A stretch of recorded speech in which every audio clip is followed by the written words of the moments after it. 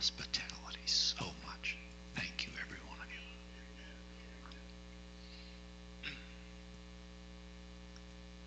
Perfect.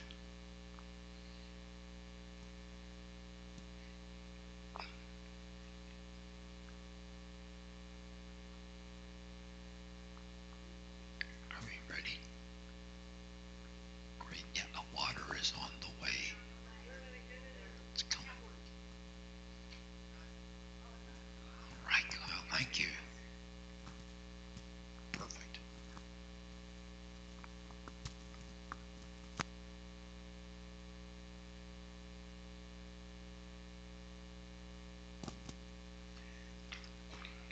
Is our sound system working good tonight? It's working. Okay. Thank you, Sean.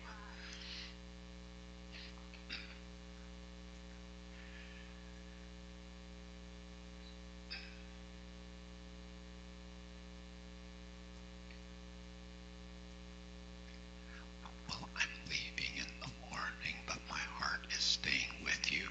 And may the Lord continue to bless this week and make it just a fantastic week.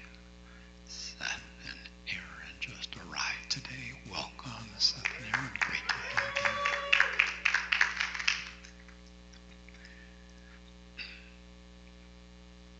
Tonight I'm going to be speaking on the secret place. And so let's pray. Lord, we thank you for your presence. We just love the way you move and who you are, how you express yourself. And we just want to give place to you tonight, Lord, for you to be yourself in our midst. Speak to us. Lord, I want to ask that something about this message, something in this message would leave an eternal deposit in every listener, something that we could take with us forever. Give it in Jesus' name we pray. So when the Lord gives you that word tonight, just grab it and pull it into your heart. Psalm 119:92. Sean, did we get notes on this one? Beautiful. The script screen describes my life. When this happened to my boys, it almost took me out. I was a pastor, a worship leader, and I didn't have a theology for something like this. My theology said the giftings and callings of God are irrevocable. And then something came along that took away everything that that had been given. And I just didn't know what to do with that. Almost lost my way.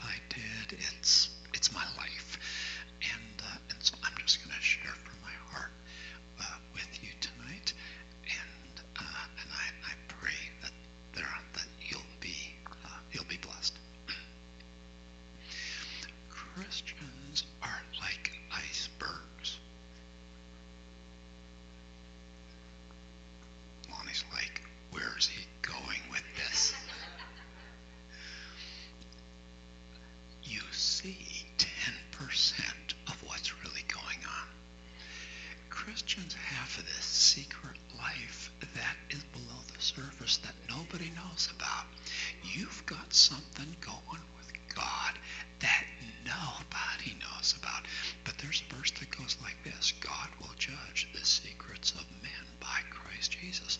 Now, for some people, that's a threat. But when you've been cultivating a secret life in God, that becomes a promise. One of these days, the secrets are gonna come out. One of these days, Jesus is gonna stand in the presence of the angels and call you his friend. And he's gonna talk about the secret friendship that you've had. Nobody knew what you had cooking on the inside. But one day, the secrets are coming out. My son, Joel, who, by the way, just want to mention, I got 3 kids, only 6 grandchildren. I'm in pain over that. I need more. But my youngest is still single. I have hope. So my oldest, Joel, he's 37, and he's done a bunch of films for me. If you have not been on my YouTube channel, write yourself a note right now. Go to Bob's YouTube channel. Some fantastic films that my son has put together for me. You have to check out the baseball film, Sheila. Yeah, go to YouTube, Bob Sorge Baseball. So, he asks me one time, he goes, Dad, I'm looking for a home church. What should I look for in a home church? Here's what I answered. Look for a church that produces spiritual hunger in its flock. How do you produce spiritual hunger in a flock? The answer's a little counterintuitive, Matt. You feed them. Sheep that are well fed get healthy. Healthy sheep develop an appetite. And once you have developed an appetite for the Word of God, Sunday morning doesn't cut it for you anymore. You want more. And that's what the secret place is all about. It's for the greedy people in the room. It's for the hungry people in the room. It's where we feed ourselves on the words of Christ. I really don't have a passion, Sister Betty, for equipping people to feed the flock. My passion is to equip the flock to become self-feeders. Because when you become a self-feeder in the Word, you become your own favorite teacher.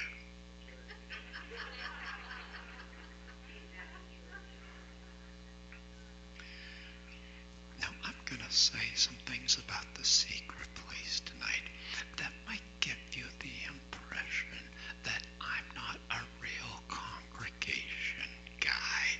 And so I just want to kind of clear the air and make my qualifier and just say I'm a huge congregation guy. I love gathering together like we are here in Tabernacles. I love the congregation of the saints. In fact, I'm going to tell you why I go to church. Okay, Kyle, this is for you and your generation, all right? Because Kyle's generation is a little bit wobbly on their eschatology. If you understand what I'm talking about. Eschatology is just a fancy word, Elijah, for doctrine of the church.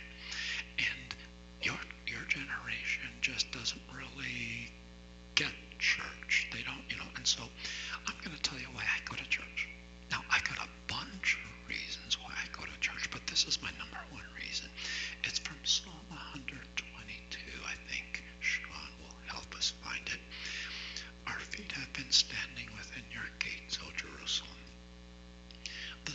psalmist is talking about the feasts. 3 times a year, the Jews were required to make pilgrimage to Jerusalem for the feasts.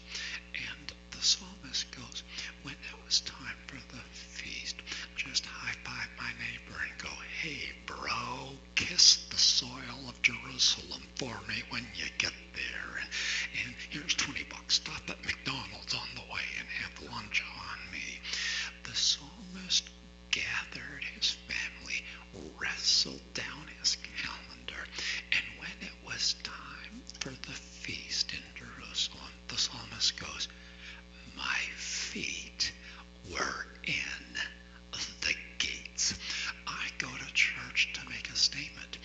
I want my feet to be planted in the house as a statement before heaven when God's people gather together to glorify your name, to make a statement before principalities and powers, and to be light in the community. My feet were in the house. I want the dust on my shoes to get left in the carpet, and I want the dust in the carpet to get on my shoes as a testimony in the presence of heaven that when God's people gathered together to gather around Father's table, enjoy Him and enjoy one another, my feet were in the house.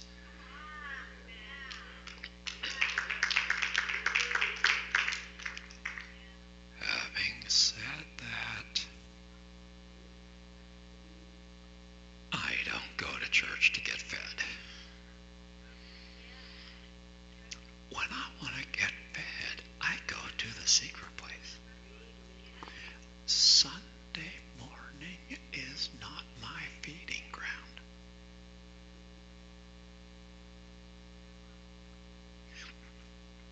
I've got a source in God 7 days a week, sitting at His feet, hearing the rhemas of His mouth. When I'm hungry, see, I've become a self-feeder, and I'm now a favorite teacher, and now I sit at His feet, hear His rhemas, and I get fed in the secret place. That's where I go when I'm hungry.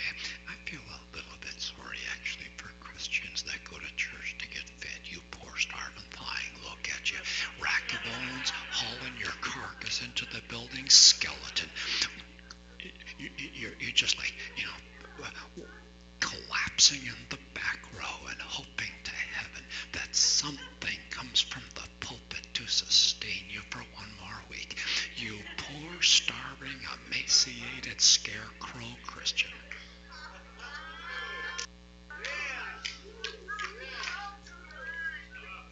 We are at home tonight, ladies and gentlemen. It's Tabernacles.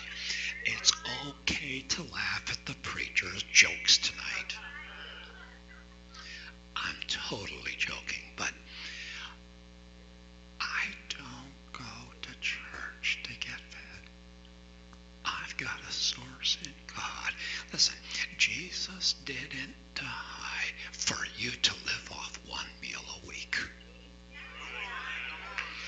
He died to give us a rich, abundant source in His heart. Have you ever gone to church and had to work to try to get fed by the pastor's sermon?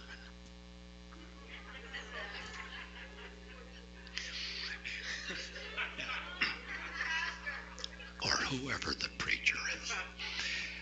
You're sitting there and you're like, okay, Lord, I'm really trying to get fed right now.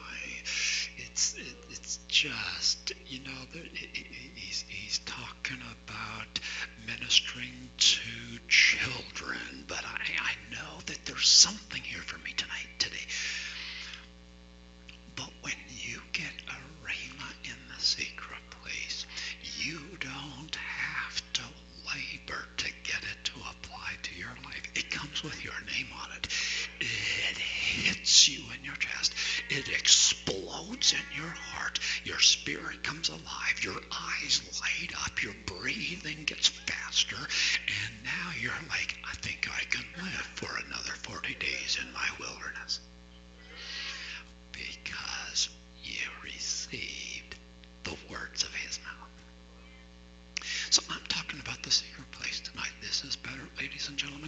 is better than a podcast. This is better than a conference. This is better than a book. It's better than a CD. It's better than a YouTube playlist.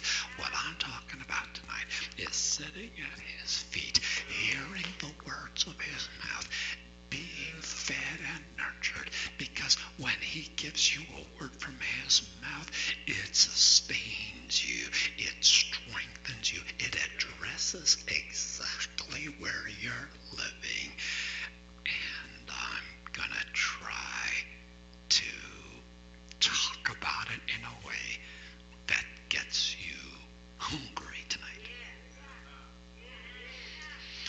Now, I've used a word so far that I need to explain. I want the whole room to understand what I mean by Rhema.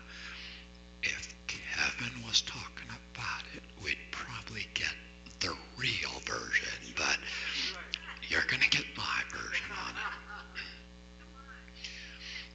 The New Testament was written in Greek. So when in the Greek language, there are two words that are translated identically for us in English. And by the way, most every other language as well.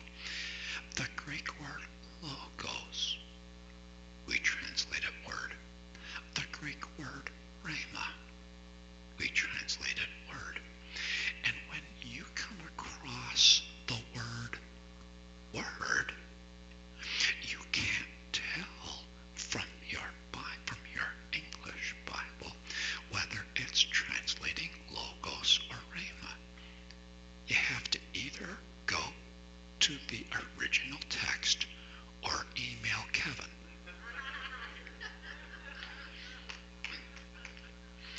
For example, in the beginning was the Word, John 1, logos. Matthew 4, man shall not live by bread alone, but by every word that proceeds from the mouth of God. That one was Rhema. We live by the rhemas of his mouth. A common definition that many have used to distinguish them, we have often said, logos is the written word, rhema is the spoken word.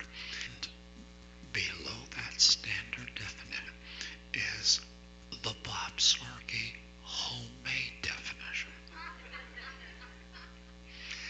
A logos is a rhema God gave somebody else. Let me explain what I mean. When the writers of Scripture got their message, it came to them straight from heaven. It was rhema. Set their heart on fire. And they're like, I'm going to write that one down. They wrote it down. Then they gave it to us. And when we got it, we got logos.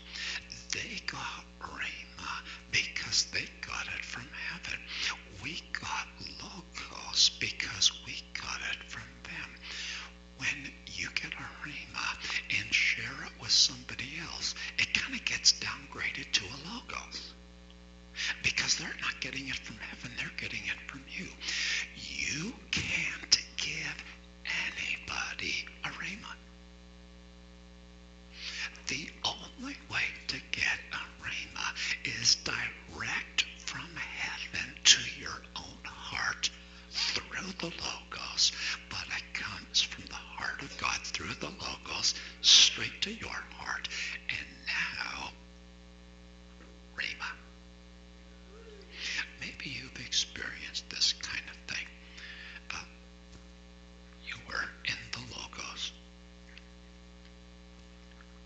meditating in the logos, and it happens.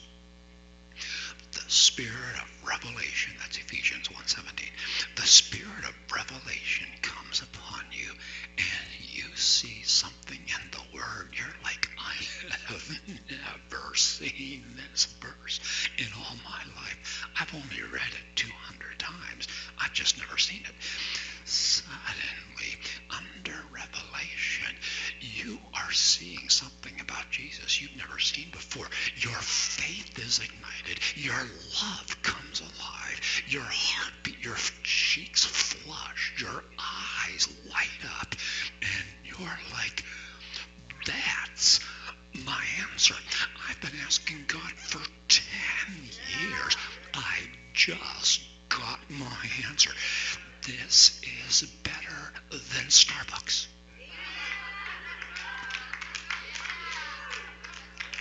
This will jazz you. You are so jazzed. You just got the best rhema you've gotten in 10 years. You call your friend up and you're like, I just got the best rhema I've gotten in 10 years. And your friend is like, tell me. You share your rhema with your friend. And she goes, praise God. And you just want to slap her. What kind of a backslidden, dull-hearted, sluggish, Laodicean age believer are you? I just gave you the best rhema I've gotten in 10 years. Well, remember, you got rhema, she got logos.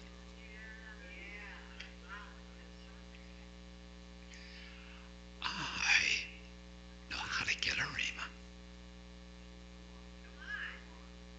It's a secret.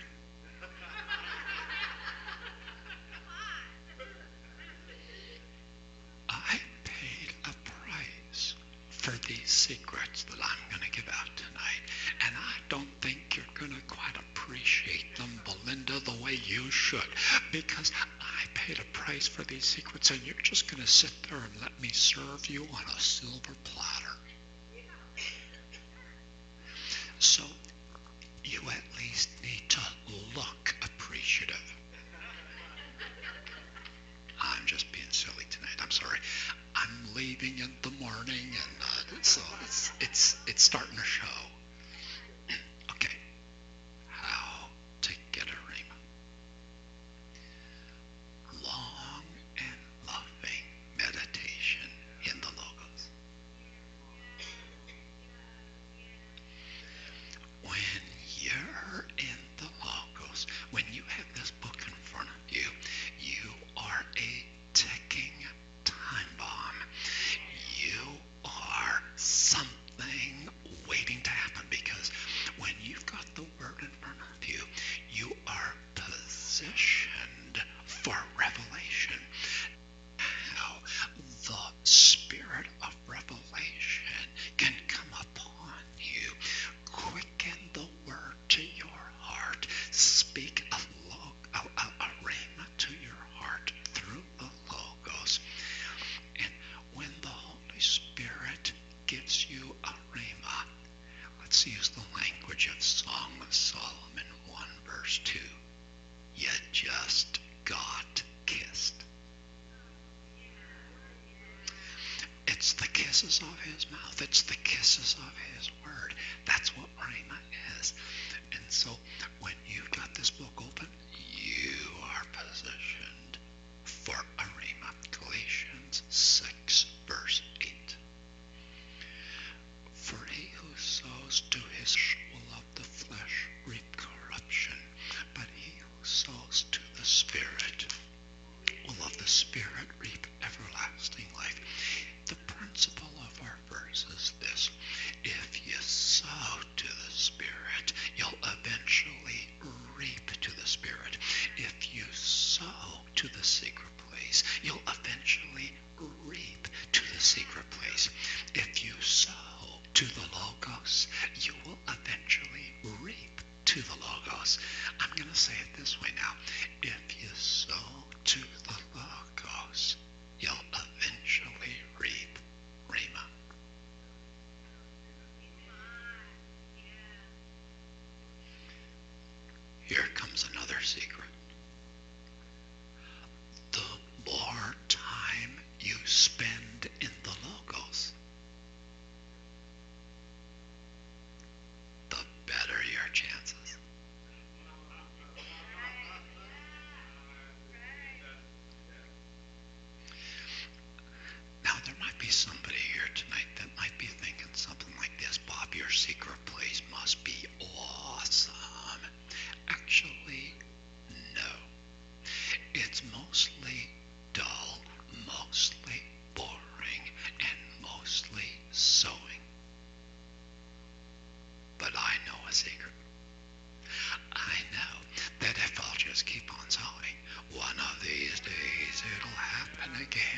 The spirit of revelation will come on me. He'll give me a kiss from his word. It'll light my eyes up. It'll give me sustenance for the journey. I know if I'll just keep on sowing, I'll eventually reap. Once you have been awakened to Rhema, once you have tasted a Rhema, when you have tasted what this preacher's talking about tonight, where the spirit of revelation comes on the word and quickens it to your heart and brings you alive to the word of God, once you've tasted Rhema, you become a Rhema junkie.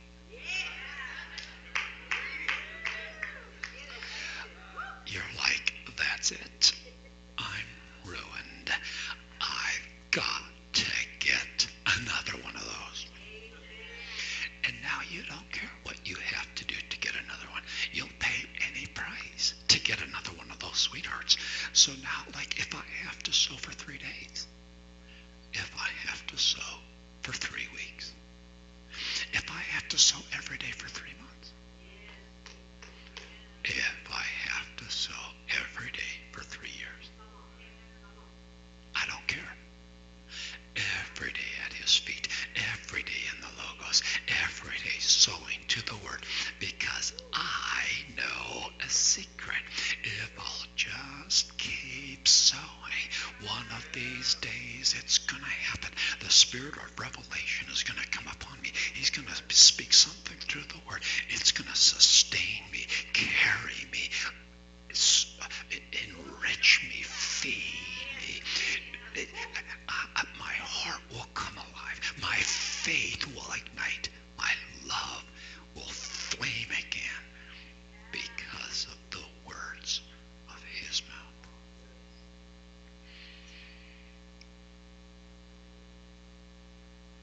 It's Rhema that awakens us to the word. There is an awakening to the word.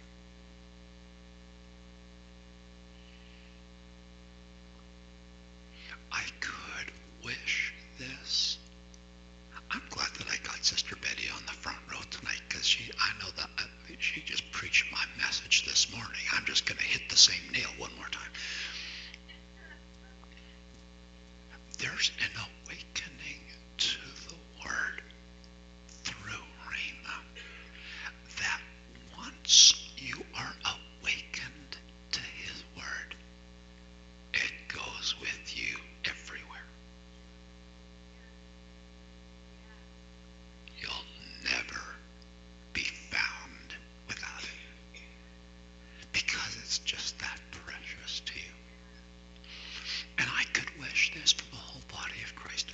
My prayer is that every believer in the body of Christ would be awakened to the glory of what we have in this book. 31,103 verses to set your heart on fire, gifted to us from heaven. And it is with pain in my heart that I say this. The body of Christ globally, this is an overgeneralization now, but the body of Christ globally has yet to be awakened to what we have in God's word. Happens to me all the time, Seth. I bet you it happens to you as well. I'll go someplace and I'll announce a scripture. I'll say, would you turn in your Bibles with me this morning, please, too? And then I'll give a reference. Turn in your Bibles to Acts, whatever. And the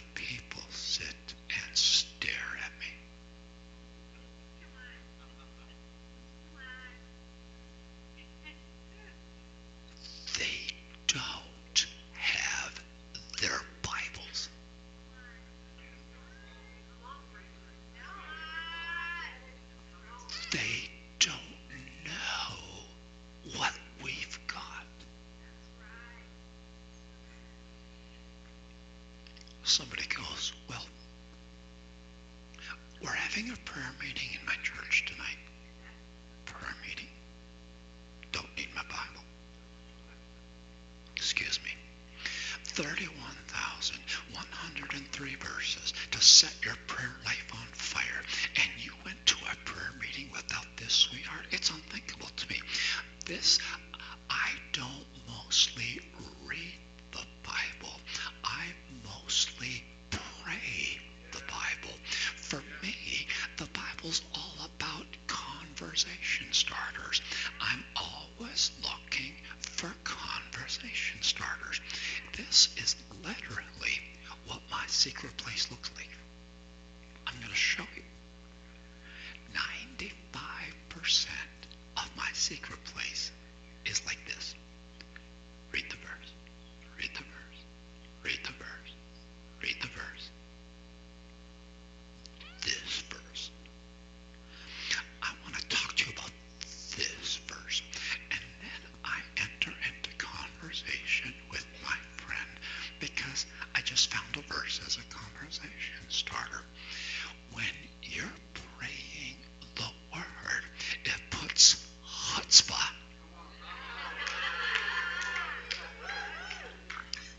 Sean and Aaron are going, what was that? A joke from last night. It puts chutzpah inside of you because now you know that you are praying according to the will of God.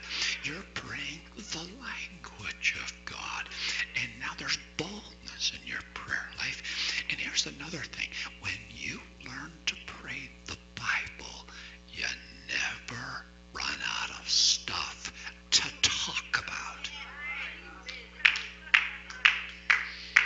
31,103 verses, and by the time you get through all of them, just start over.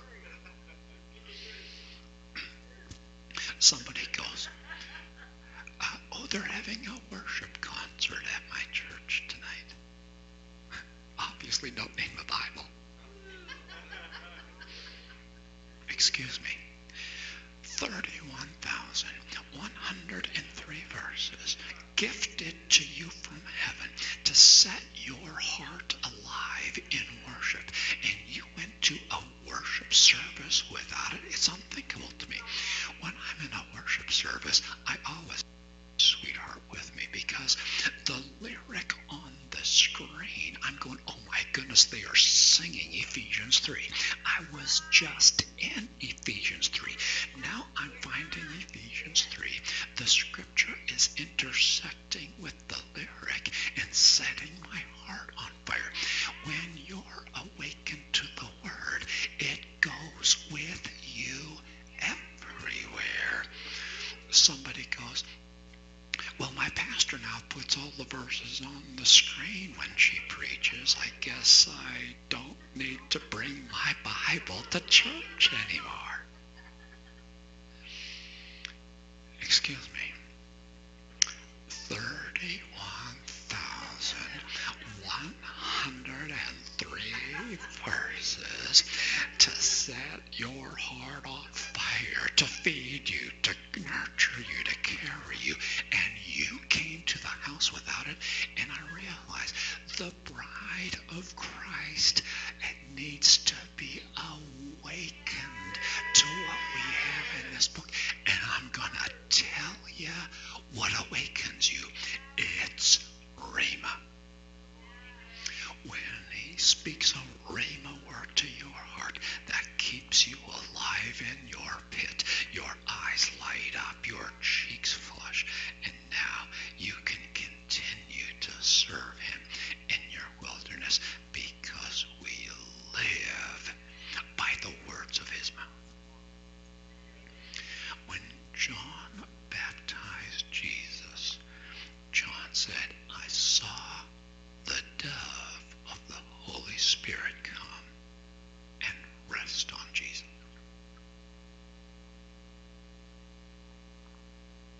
Hear it carefully. The dove of the Holy Spirit, love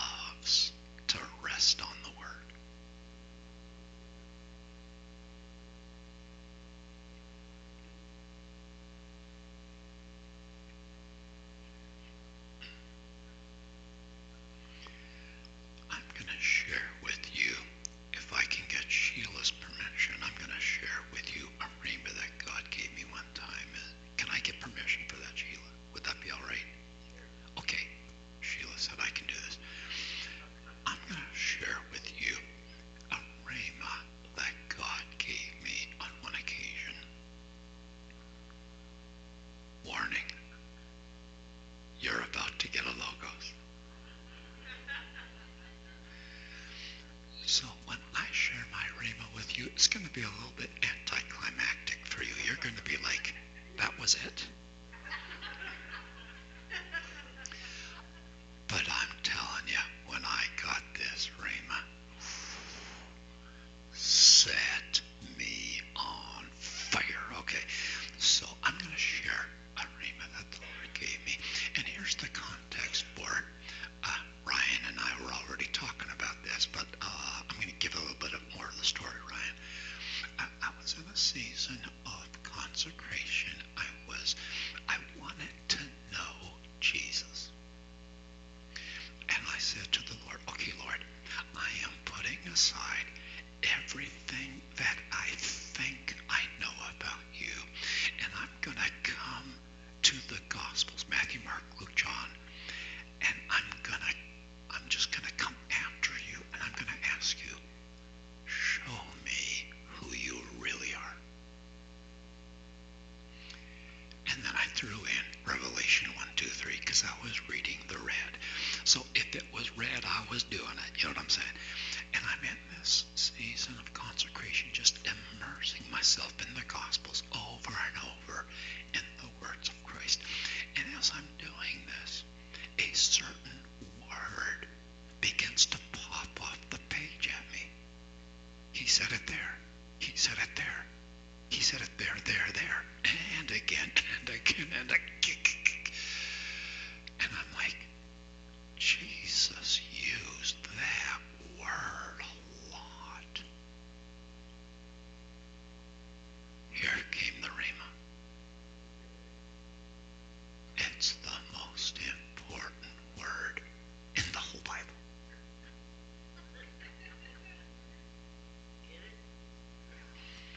I'm about to share with you the most important word in the whole Bible. Really? Really?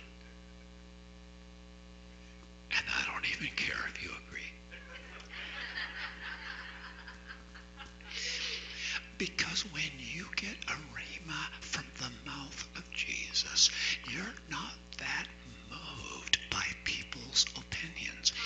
You might like it, you might not like it, you might agree with it, you might disagree with it. It doesn't really move me that much. I got this one in my pit of darkness. I got this one from the mouth of Jesus. This one kept me alive in my pit, and I'm not that moved by your opinion on it. So think of it what you will. It was rhema for me. Jesus said of Mary, he said, she has chosen the good part, and it will never be taken from her. Nobody can steal your rhema. Ben, you'll never be able to talk me out of this one. The most important word in the Bible.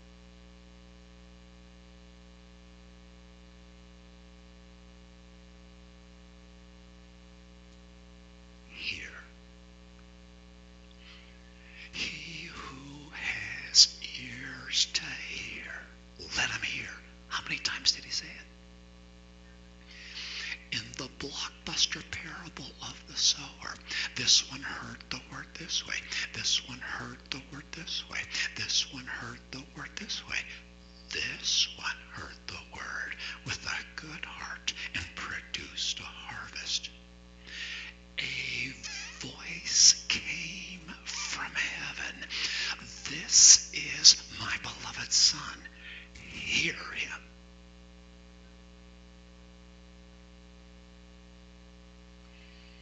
I want to impress, Aaron, I want to impress this on your heart in such a way that from this day forward, every time you encounter the word here in the Gospels, I want it to pop off the page at you. I want it to be like neon lights that flash every time you hear a word, heard, anything related to hearing coming from the lips of Jesus. And if you will pay attention to it, Aaron, it's going to pop off the page all over because it was one of the central concepts of everything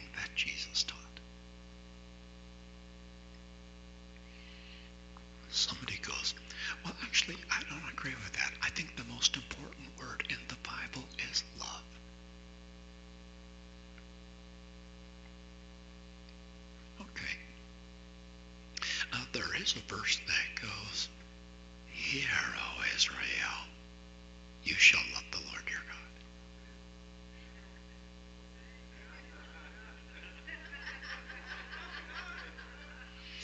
Somebody goes, "Well, I don't really agree with that. I think the most important word in the Bible is faith." Okay? There is a verse that goes, "Faith comes by."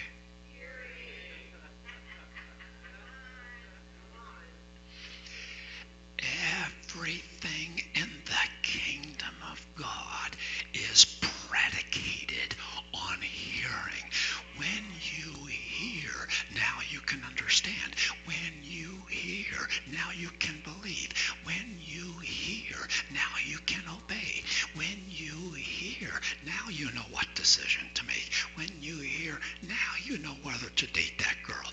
When you hear, now you know whether to move to Spokane and take that job. Everything opens in the kingdom of God when you hear from his mouth. Listen to this one. One word from the mouth of Jesus can be so significant that it is worth waiting a lifetime to hear it.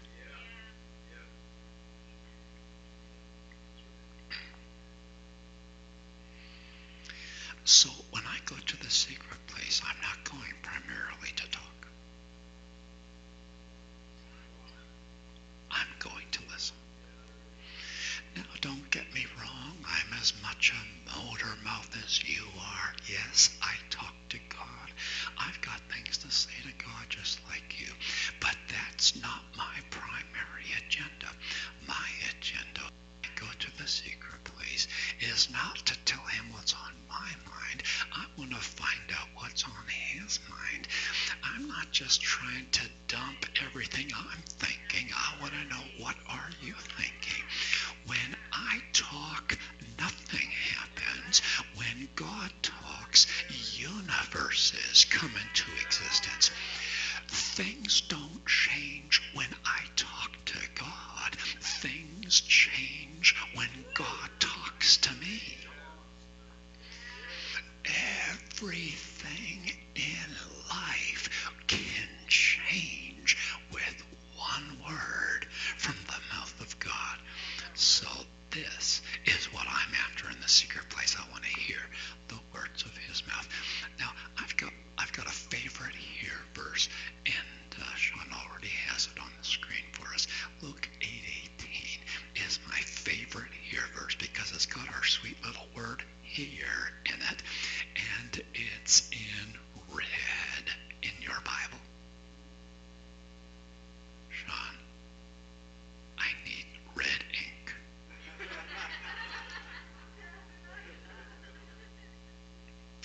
Work on that next time, okay? It's the words of Jesus. So I'm going to take some time. Just leave this verse on the screen, Sean, because I'm going to take some time.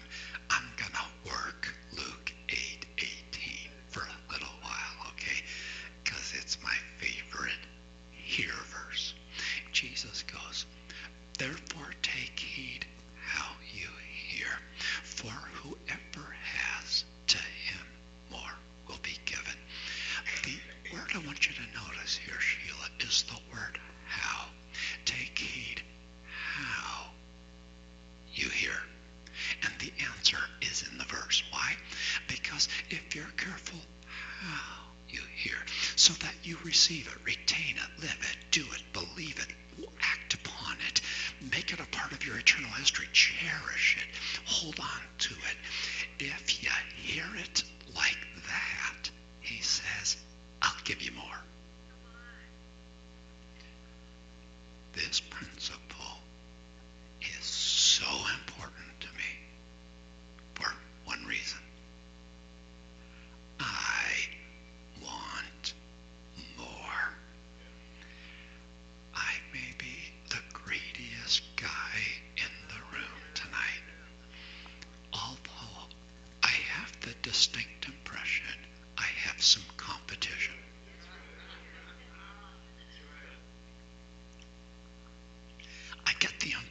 there's some greedy souls in the room tonight. But I want more. And I've learned a secret. It's right on the screen right now. The secret, Judy, the secret is this. If you want to get more rhemas from the mouth of Jesus, you must demonstrate yourself a faithful steward of those he's already given you. If you will be a faithful steward of the rhemas he's given you, he goes, I'll give you more. He's like, I gave you a rhema 5 years ago. It's fallen off your screen. It's dusty. It's in disrepair. You've mostly forgotten it. You're not really cherishing it and living it anymore. If that's how you valued the rhema I gave you last time, why should I give you another? If you want another rhema, you must demonstrate that the last one was so valuable to you, so precious to you, that you did everything in your power to pull it into your heart. Retain it, remember it, live it, cherish it, believe it, pray it, sing it, give thanks for it, act on it, do it. And he says, then I'll give you more.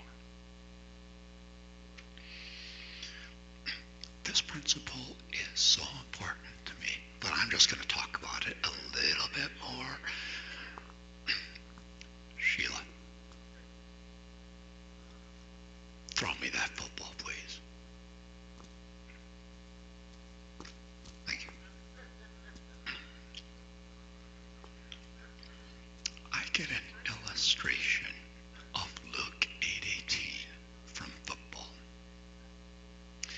Now, I am not going to stand up here and brag tonight on the Kansas City Chiefs. I'm just not going to go there. I'm not going to talk about Patrick Mahomes and his golden hands and the way we took the Super Bowl last year. I'm not going to tell you how fun it is to be in a city that wins the Super Bowl. I'm just not going to go there right now. I'm going to get on with my illustration and football. Mahomes throws the ball, and the receiver drops it, and Mahomes goes, give the guy another shot, throws him a second ball, and the receiver drops it, and Mahomes is like, bro. Yeah, third time's a charm. Here we go. Number 3 throws him the ball the third time, and the receiver drops it. If I'm the quarterback in that story, I'm like, that's the last ball I'm throwing your direction. If you want the quarterback to throw you the football, you must demonstrate that you have hands. And if you want the Holy Spirit to throw you a rhema, you must demonstrate a proven track record of catching rhemas. If you catch them, he'll throw you another. Luke 8:18. Anybody in the room tonight play football in high school or Ben? Seth. What position did you play?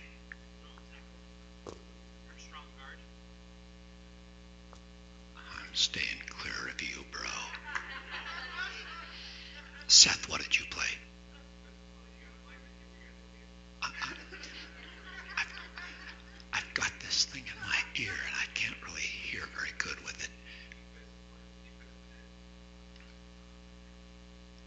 Stand in the middle of the aisle over here, so.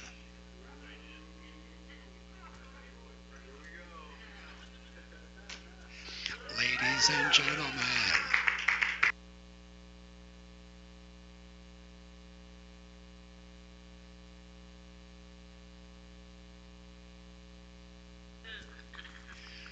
Okay, Seth, I never really did football in high school or college. I did a little bit of street stuff, but I never did the receiver thing. But when they throw a football and the receiver catches the ball, I'm thinking the receiver has got to be thinking something like this.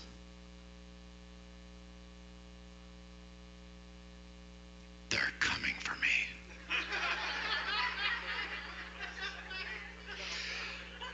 The whole team is coming for me. They hate me. They want to hurt me. They want to strip this ball away from me. The whole team has forgotten every other player on my team. I am the only guy they are thinking about right now. They are after me. They want to take me down. They are, all of them, running in my direction right now. These boys are buff. They are big like Ben. And they are running in my direction, all of them, as hard as they can. I'm about to get hurt. I'm going to take a hit. I don't know where on my body I'm going to take this hit. It's coming. I don't know where it's going to come first. Whatever direction, I don't know where it's going to come from. I don't know how hard the guy's running. I don't know how big the guy is. And I don't know where on my body I'm going to take the hit. All I know is it's coming. Whatever happens next, do not drop this ball. And Seth wraps his fingers around that ball, pulls it into the cradle, and holds on for dear life. When Jesus throws you a rhema, do not drop the ball.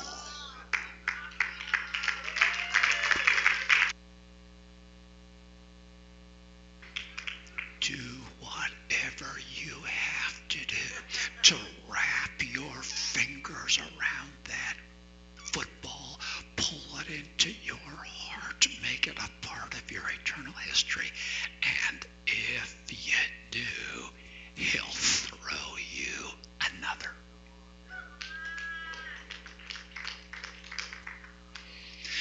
This principle is so important to me that I'm going to share with you how I catch footballs from the Holy Spirit. And when I share my way with you, I just want you to know I'm not trying to convince you to do it my way. I'm just wanting to inspire you to find your way. I want you to somehow, Lord, help me to find my way of catching footballs. So to understand my way of catching footballs, I need to confess something about me. I have a horrible memory. I don't know where I was on the day they were giving out memories. I missed that line somehow. And I've got the brain of, what should we say, a chipmunk? I don't know. I've got the memory of a sieve. It's just data in, data out. Choom, boom, choom, boom. If I don't write something down, it's gone. Ask Seth and Aaron what I did today when I met them. I wrote their names down.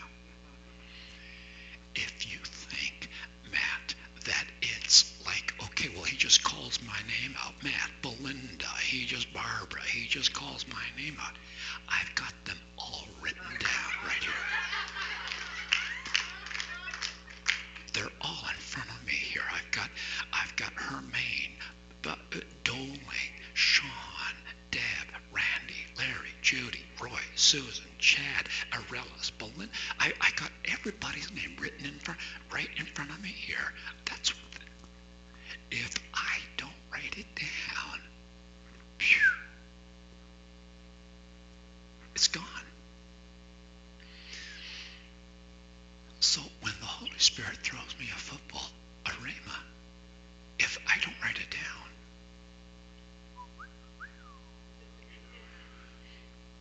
and so here's what I do to catch footballs from the Holy Spirit. When I'm in a prayer meeting, I always have three things: a Bible, a notepad, and a pen. And you're going, Bob, what's the deal? I'll tell you the deal.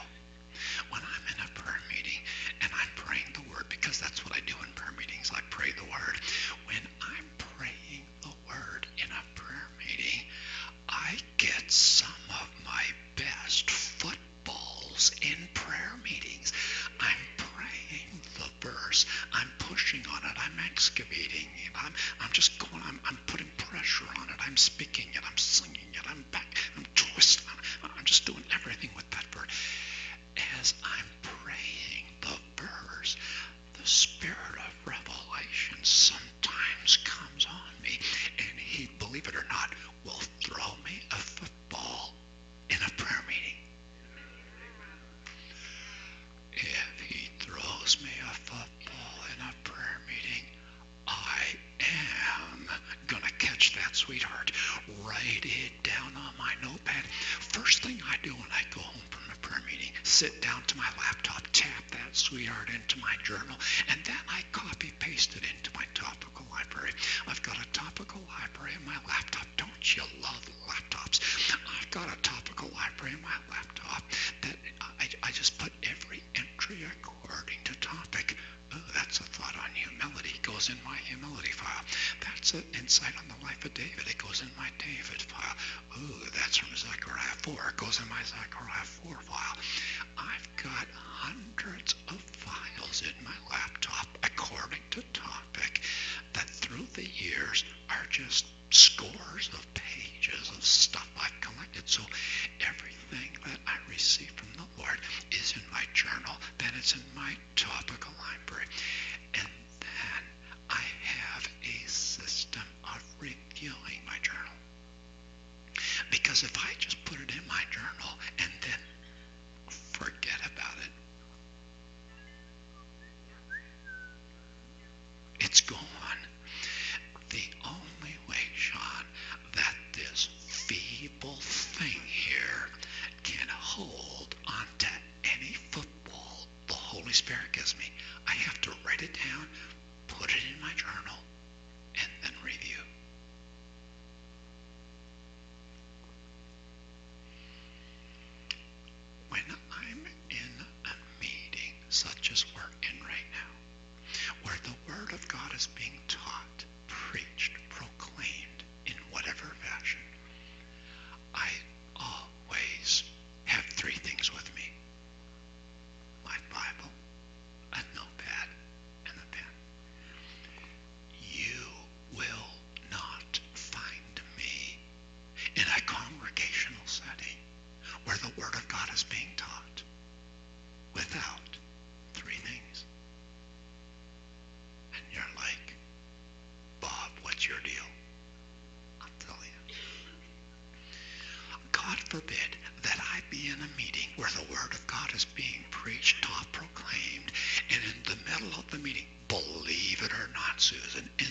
middle of the sermon, the Holy Spirit interrupts the preacher's message and throws me a football.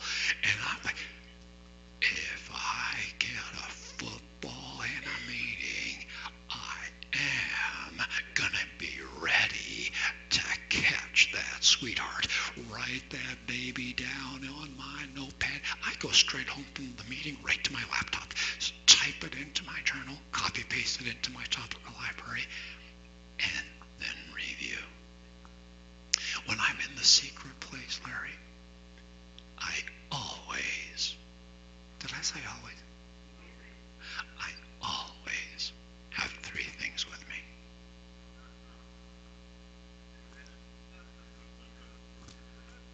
Roy thinks he knows. Bible. And you're like, Bob, you're a little bit OCD on this. Guilty. On this one, Kyle, I am OCD. Why? I want more. And I've learned, if I'm going to get more, I must prove myself a faithful steward of everything he gives me. If I get a rhema in the secret place, it's going right into my journal, and then I'm going to review because I want more. Okay, we're finished. Here's our last verse, Proverbs 26.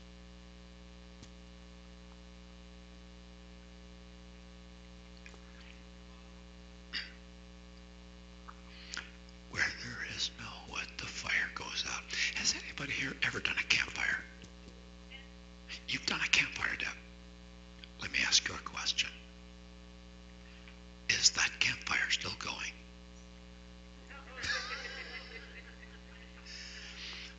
She stopped putting wood on the fire. If you want the fire of your heart to stay alive, you've got to keep putting wood on the altar of your heart. Hear it.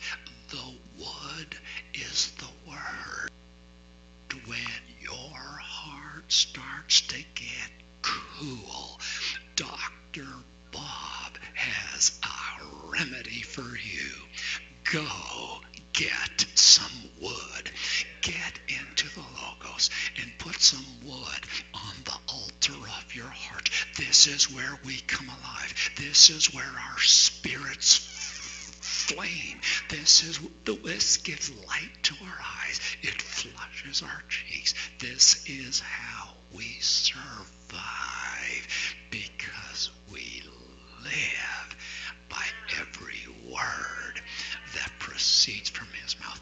Now, what I want us to do tonight, and I didn't actually, Lonnie, I apologize, I didn't get a chance to talk to you about this, but Lonnie's always ready to go. You know what I'm saying? See, I'm just kind of assuming that he's ready to go at this. Lonnie, could we have some anointing oil? Do we have any anointing oil? Go get some anointing oil.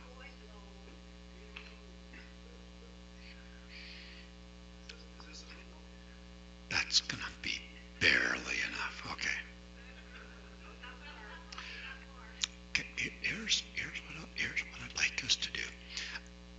Lonnie, if you would choose the leaders of your selection that are here tonight, I'm thinking maybe 5, 6, 7, whatever you want to do right now, but maybe 8, whatever. The leaders that Lonnie asks to come forward, here's what I'm going to ask you to do. Get some oil in your hand, and not just a little dab, okay? Get yourself a little puddle of oil in your hand, and then we are going to anoint with oil anyone that would like us to bless your secret place relationship with Jesus. If you would like some fresh oil in your secret place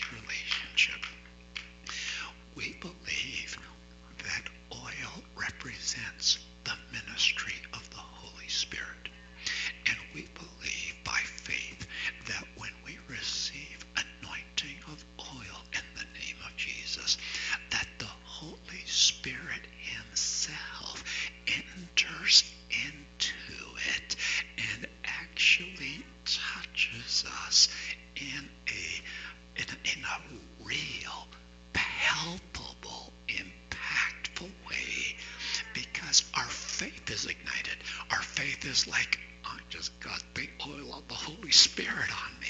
Our faith comes alive and we receive more from the Lord. And so this is a biblical way that strengthens our faith and just helps us to receive more from the Lord. So before you go home tonight, if you would like us, those that Pastor Lonnie will choose, if you would like to receive anointing with oil, we will anoint you with oil. We will bless you. We will ask, and here's some of the things that we want to ask the Lord to do for you tonight. And while I've got the mic, I'm going to just say it. May the Holy Spirit fall upon you tonight. May the Holy Spirit come upon you. May the dove of heaven rest upon you when you have the word open in front of you. May he addict you to the kisses of his mouth. May you taste rhema. May the word of Christ come alive inside of you. Or maybe to say it better, may you come alive to what's in his word. May the regenerative power of the Holy Spirit be on your secret place relationship. May there be fresh momentum. May you have grace from heaven to carve out the time. May you have an appetite, a desire to go after his word and to press into his word for the rhemas of his mouth. May you catch every football he sends your way. May you have grace to hear it, retain it, believe it, live it, do it, make it a part of your eternal history so that he might give you more. We're asking that there would be fresh momentum in your secret place relationship with Jesus, that by faith that there would be a difference after tonight, a difference in your personal love life with Jesus Christ. May this blessing be yours in the name of Jesus Christ, I pray. May you have wisdom in the Holy Spirit to go get wood every day of your life and keep putting wood on the altar of your heart. Grace to sow, grace to sow, grace to sow, so that you